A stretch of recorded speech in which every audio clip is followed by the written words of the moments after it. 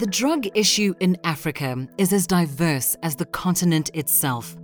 From the long history of cannabis cultivation in the north to the emergence of methamphetamine production in the south, increasing flows of heroin transiting through the east, and across the continent, rising consumption of drugs, accompanied by a slew of public health, security, and social challenges. Given the diversity of issues, it's clear there is no simple answer or singular policy that can effectively address this myriad of challenges. In this episode of Africa and the Global Illicit Economy, the Global Initiative Against Transnational Organized Crime partners with the Drugs and Development Hub, or the DDH, to explore multi-dimensional policy responses to the drug issue in Africa. We started this conversation last year in a podcast episode about the DDH and the alternative development policies it advocates on drugs. Today, we add new voices to the discussion as we bring the perspectives of regional experts to the table. I'm your host, Lindy Mtongana, and today I'm in conversation with Deborah Alimi in Paris. She's an independent researcher on drug policy at Sorbonne University. From Nigeria, Chinwike Okerere, the founder and CEO of the African Law Foundation. In Accra, Ghana, we have Maria Goretti from the International Drug Policy Consortium. And in Durban, South Africa, we are joined by Monique Marks, the head of the Urban Future Center at the Durban University of Technology. The Drugs and Development Hub is an initiative that brings together researchers, academics, policymakers, and people affected by drug economies to discuss new approaches to drug policy. Before we get into the potential role of the DDH in the African context, let's start by looking at the current policy environment. Maria, what kind of approaches have African countries tended to adopt in response to drug issues? And in your view, what fundamentally needs to change?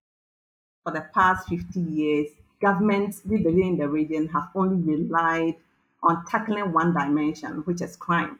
And this singular approach is ineffective in isolation and is a hangover on colonialism. Given the diversity of the issue and the complexity of the drug situation in the region, I believe that governments must adopt more balanced and humane policy responses, which focuses much on health, human rights, and development. So, in my opinion, we can best address these challenges in several ways. First, governments need to appreciate the fact that the drug situation cannot be won through the supposed war on drugs, which is a war on people, actually. And it's a fact that drugs have been with us since the existence of man. So, thinking that we can have a drug-free society, I see it as an illusion that cannot be met. So in my view, once we come to that realization, I believe it will give us a sense of direction in terms of our approaches. Maria just said that the war on drugs is essentially a war on people. Chinwike, do you think that this is also reflected in the policy response in Nigeria, particularly in light of the fact that the National Drug Law Enforcement Agency of Nigeria in March launched a new drug abuse reduction campaign?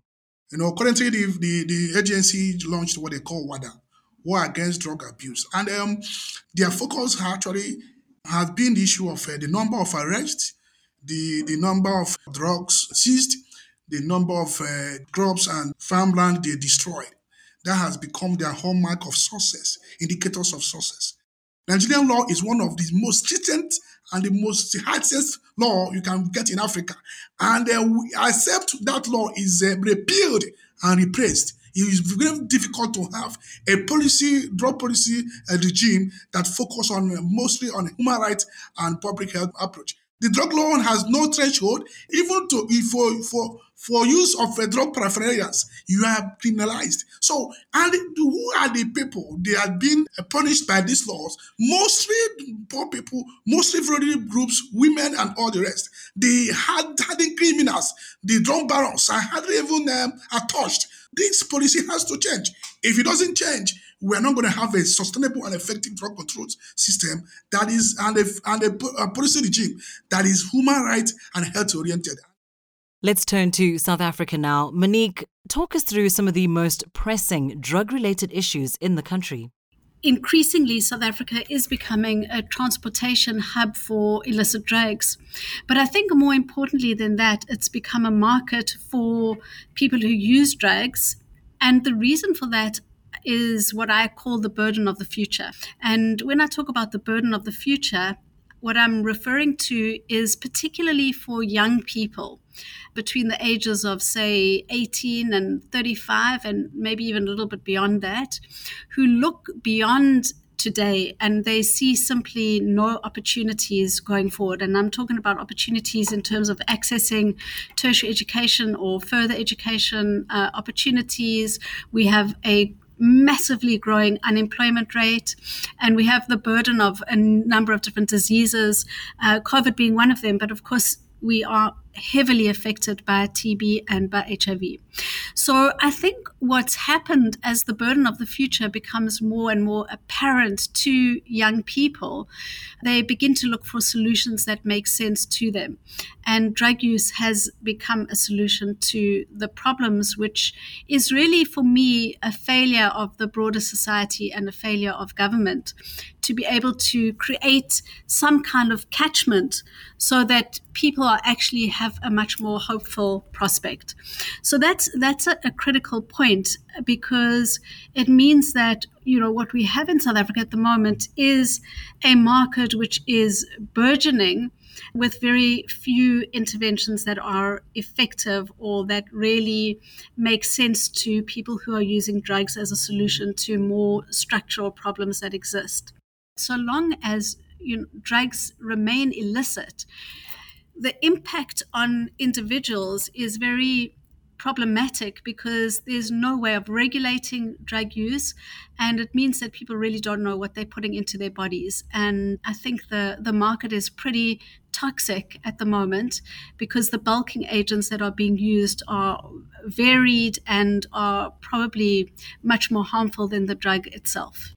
Clearly, something has to change. Maria, where do we start? As a continent, we have to first of all consider reviewing and amending our drug laws, because they are the main challenge to some of the problems we are currently facing. Once we are able to review the laws and ensure that they are grounded in public health, human rights, and development base, it gives us an opportunity to be able to address the problem holistically. What we also need to do as a continent is to be bold enough to decriminalize drug use.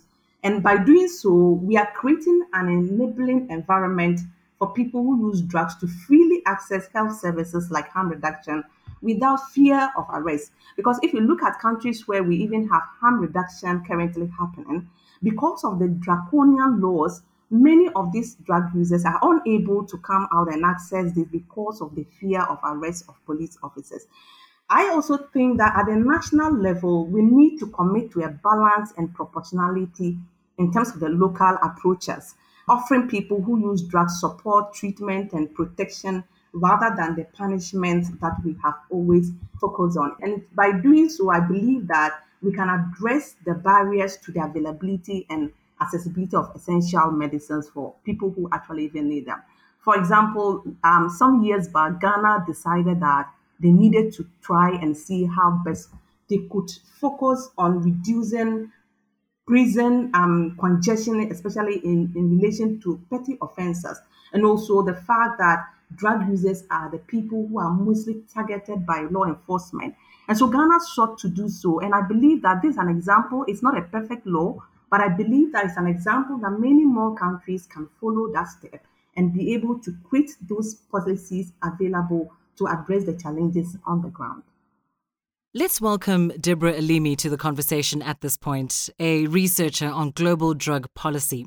Deborah, you've heard your colleagues talk a little bit about drug issues and responses in Ghana, Nigeria, and South Africa. So, in trying to address these challenges, what might a nuanced and multi-dimensional approach to drug policy look like? Having a multidimensional approach to drug policy first entails to ask ourselves, what is the drug problem? There's a tendency to look at the drug-related issues as a single problem and to turn a blind eye on the complex and multidimensional realities of those phenomena. The specificity of the drug problem is that it has been, as any other public problem, socially constructed in different times, in different contexts, and it has been problematized at the crossroads of different stakes, touching on morality, health, economy, geopolitical stakes at the international level, and at the micro level, while the drug-related phenomenon cover different aspects of social life and individual trajectory. We tend to explain behaviors implying drugs, whether it's use or trafficking or any activities in the drug chain, through categorical bias and applying unidimensional lenses to it, cutting and pasting some figures of criminals, patients, marginals, etc. So turning a blind eye on the roots and social causes of such behavior led us to have quite unique recipes to drugs. So now, as we have more research, more data on the reality of drugs, it is actually needed to embed our reading of the drug problem into national, cultural, and historical context, and thus recognize and restate the complexity of drug-related issues. Maria, in taking steps towards multidimensional responses to drugs, are there existing policy frameworks at the regional and international level that African countries can borrow from? I'm thinking of the 2016 UN General Assembly Special Session on the World Drug Problem, also known as UNGAS. I know quite a number of people are familiar with the UNGAS outcome document, which has been a very progressive document in terms of the focus as to how we can promote drug policy that are centered on human rights and public health. Because if you look at that document, it actually promotes the well-being of society through evidence-based prevention and strategies, as well as drug treatment dependence being a complex issue and how we can look at it from a multifactorial health disorder and also how we can address the challenges. And more recently, the UN Common Position, which was launched, I think, in 2018, and it was actually adopted by 31 UN agencies. And if you look at that document, basically, it calls for the support for harm reduction. It also emphasizes on decriminalization of drug use and a strong language for human rights, which I believe that we need as well. I mean, I will need it as policymakers to be able to direct us into addressing some of the challenges. And lastly, the the AU Plan of Action, which was adopted in Cairo in 2019, and it actually runs till 2023. If you look at this document, I think it's one of the progressive documents that the African Union has ever had. If you look at it, it commits to balance and proportionality at the local, national, and regional levels by emphasizing that people who use drugs need some support, they need treatment, and they need protection, rather than the punishment and the criminalization of this group of people. What's so important about this document that I always want to also bring on board is that this document clearly calls for decriminalization, and it actually even also calls for strong harm reduction for by countries. And in that document, it calls on member states to put aside resources to actually implement the needle and string program and then opiate substitution therapy and other harm reduction services. I think these are documents that we can really draw inspirations from. And also the West Africa Drug Policy Commission on Drugs Model Drug Law, it actually gives us a template as to how our drug laws can look like when we are talking about public health, human rights, and development. So the international and regional policy frameworks are there. And as we've heard from Maria, they are quite progressive. Where is this going wrong at the domestic level? Let's start in South Africa. Monique? The policy environment is very, very contradictory. It's not that there's one policy that says something and it's clear to everybody else. So we know in South Africa, for example, there is in our National Drug Master Plan a very strong emphasis on harm reduction. But we also know that the policies related to policing and criminal justice are very prohibitionist and abstinence based. What that does, I think, is it puts people in the public sector, particularly law enforcement and people in the health sector, in a very complicated situation where they're not really sure how to deal with drug use issues, both the market and the individual user.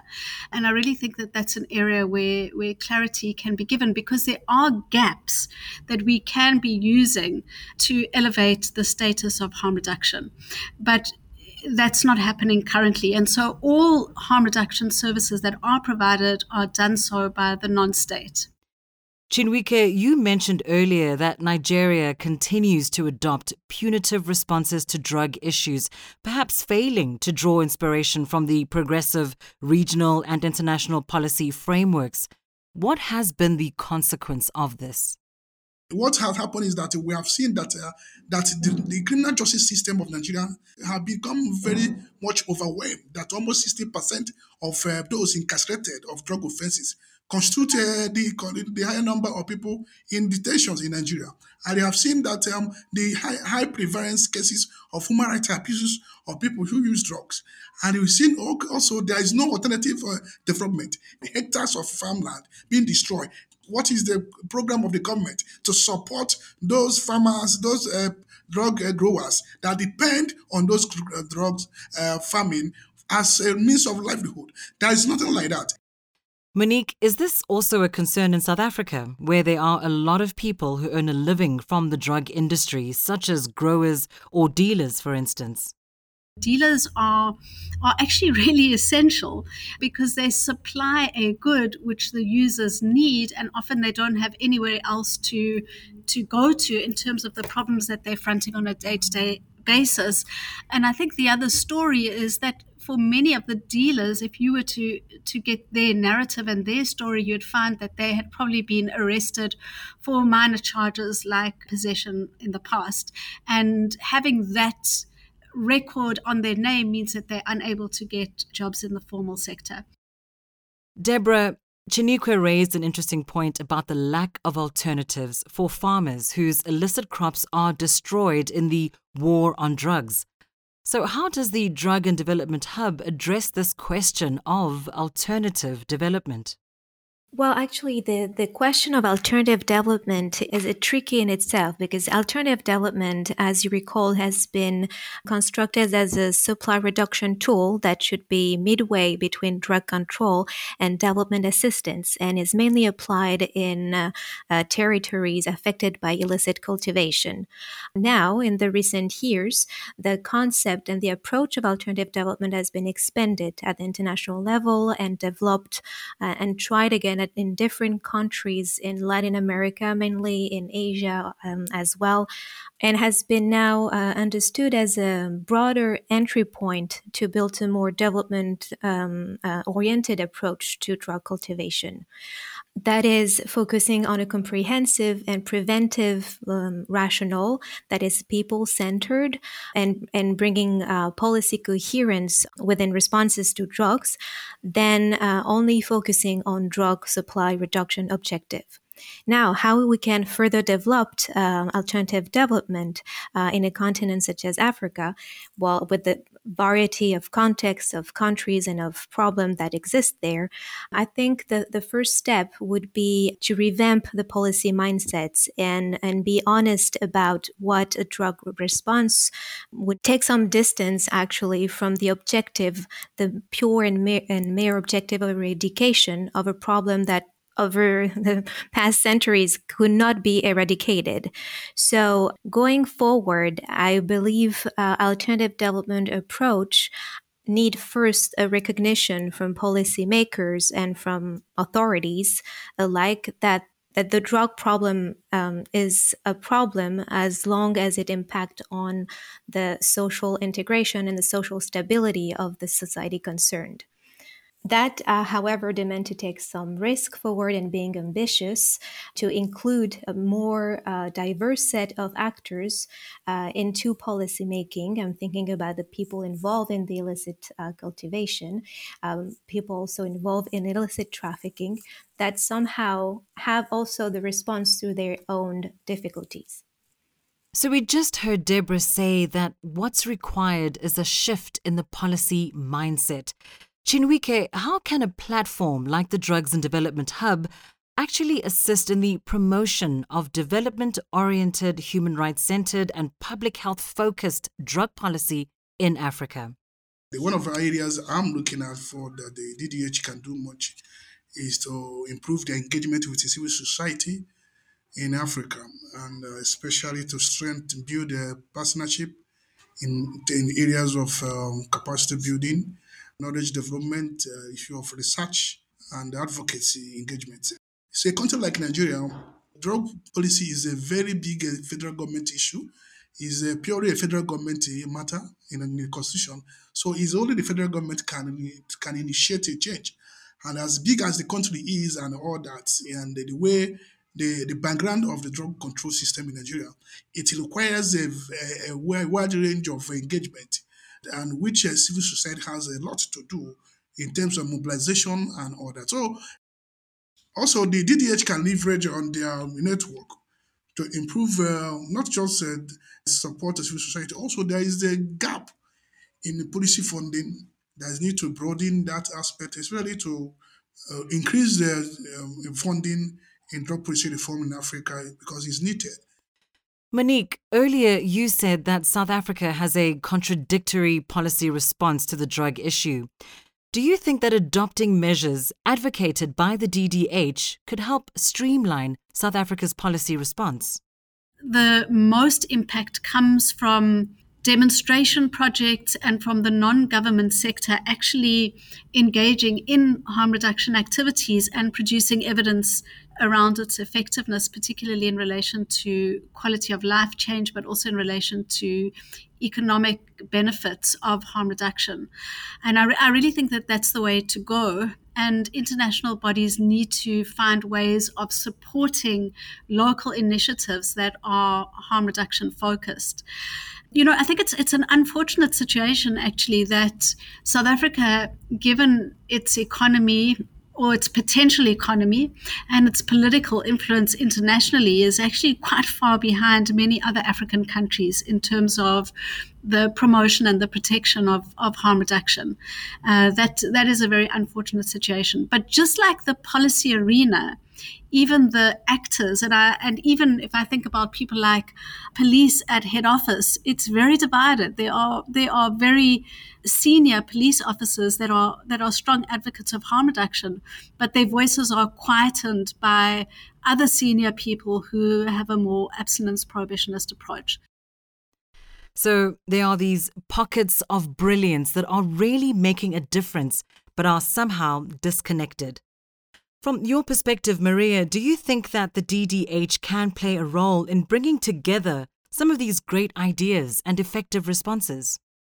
I believe that this platform, it is a great platform that we can leverage on in terms of the advocacy work and extending the discussion and also bringing this to the forefront of governments and policymakers as to the direction we will need to take. Having said that, I believe that this platform will need to continually engage, and that means that the communication, the networking, the connecting of the dots between countries and between the national, regional, and international level needs to continue. And by doing so, I will suggest that we will need to kind of broaden the scope of the conversation and make sure that it covers a lot more wider networks and advocacy work in terms of what we are seeking to address within the continent. There's need for that partnership. There's need for us to begin to do more, especially in terms of the advocacy work, in terms of the discussions on the issues, and more importantly, research. Because in Africa, one of the challenges we have faced over time has been data, and that should not actually prevent us from going forward. But It's one of the areas that we need to actually focus on more in terms of what it's really on the ground. I remember when we were launching the ill treatment and torture report in Nigeria last month.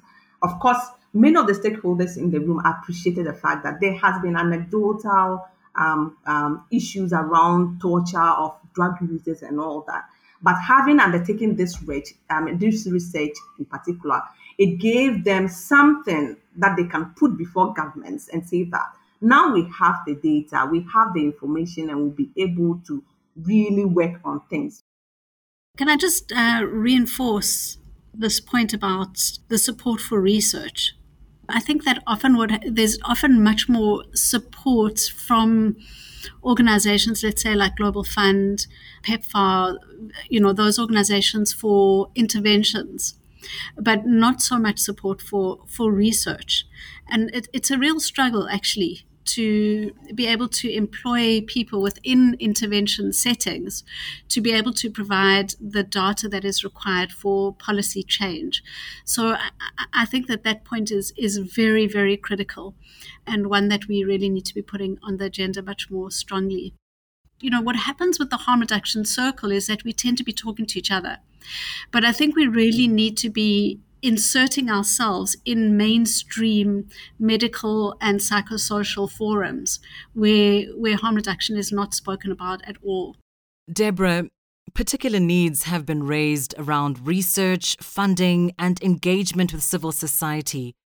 What role can the DDH play in addressing these policy response gaps in the African context? I believe that the Drugs and Development Hub has a very important role to play, as it's an independent international platform centered on research and advocacy and policy brainstorming.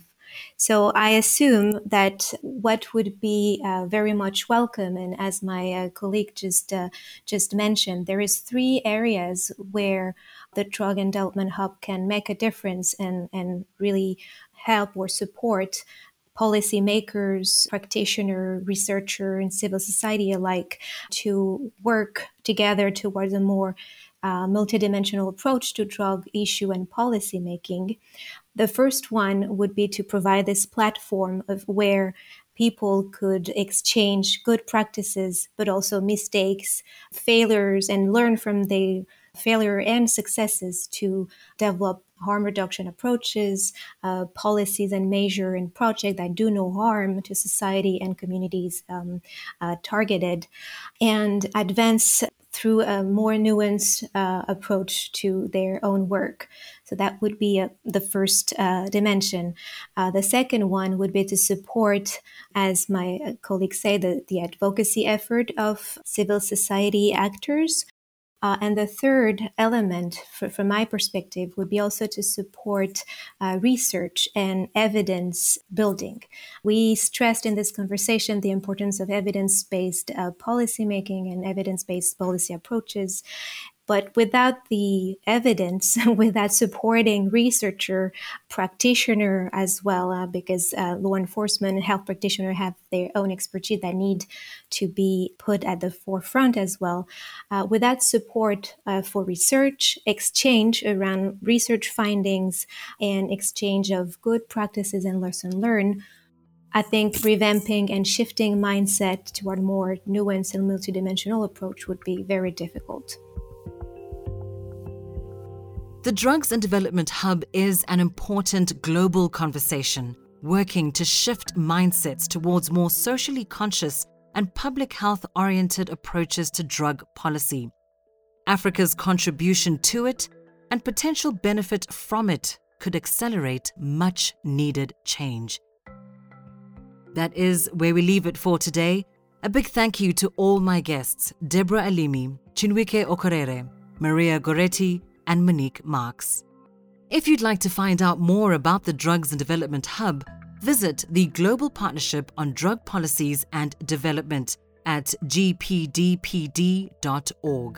The Global Initiative is also part of this network. Visit globalinitiative.net for more research on drugs and development.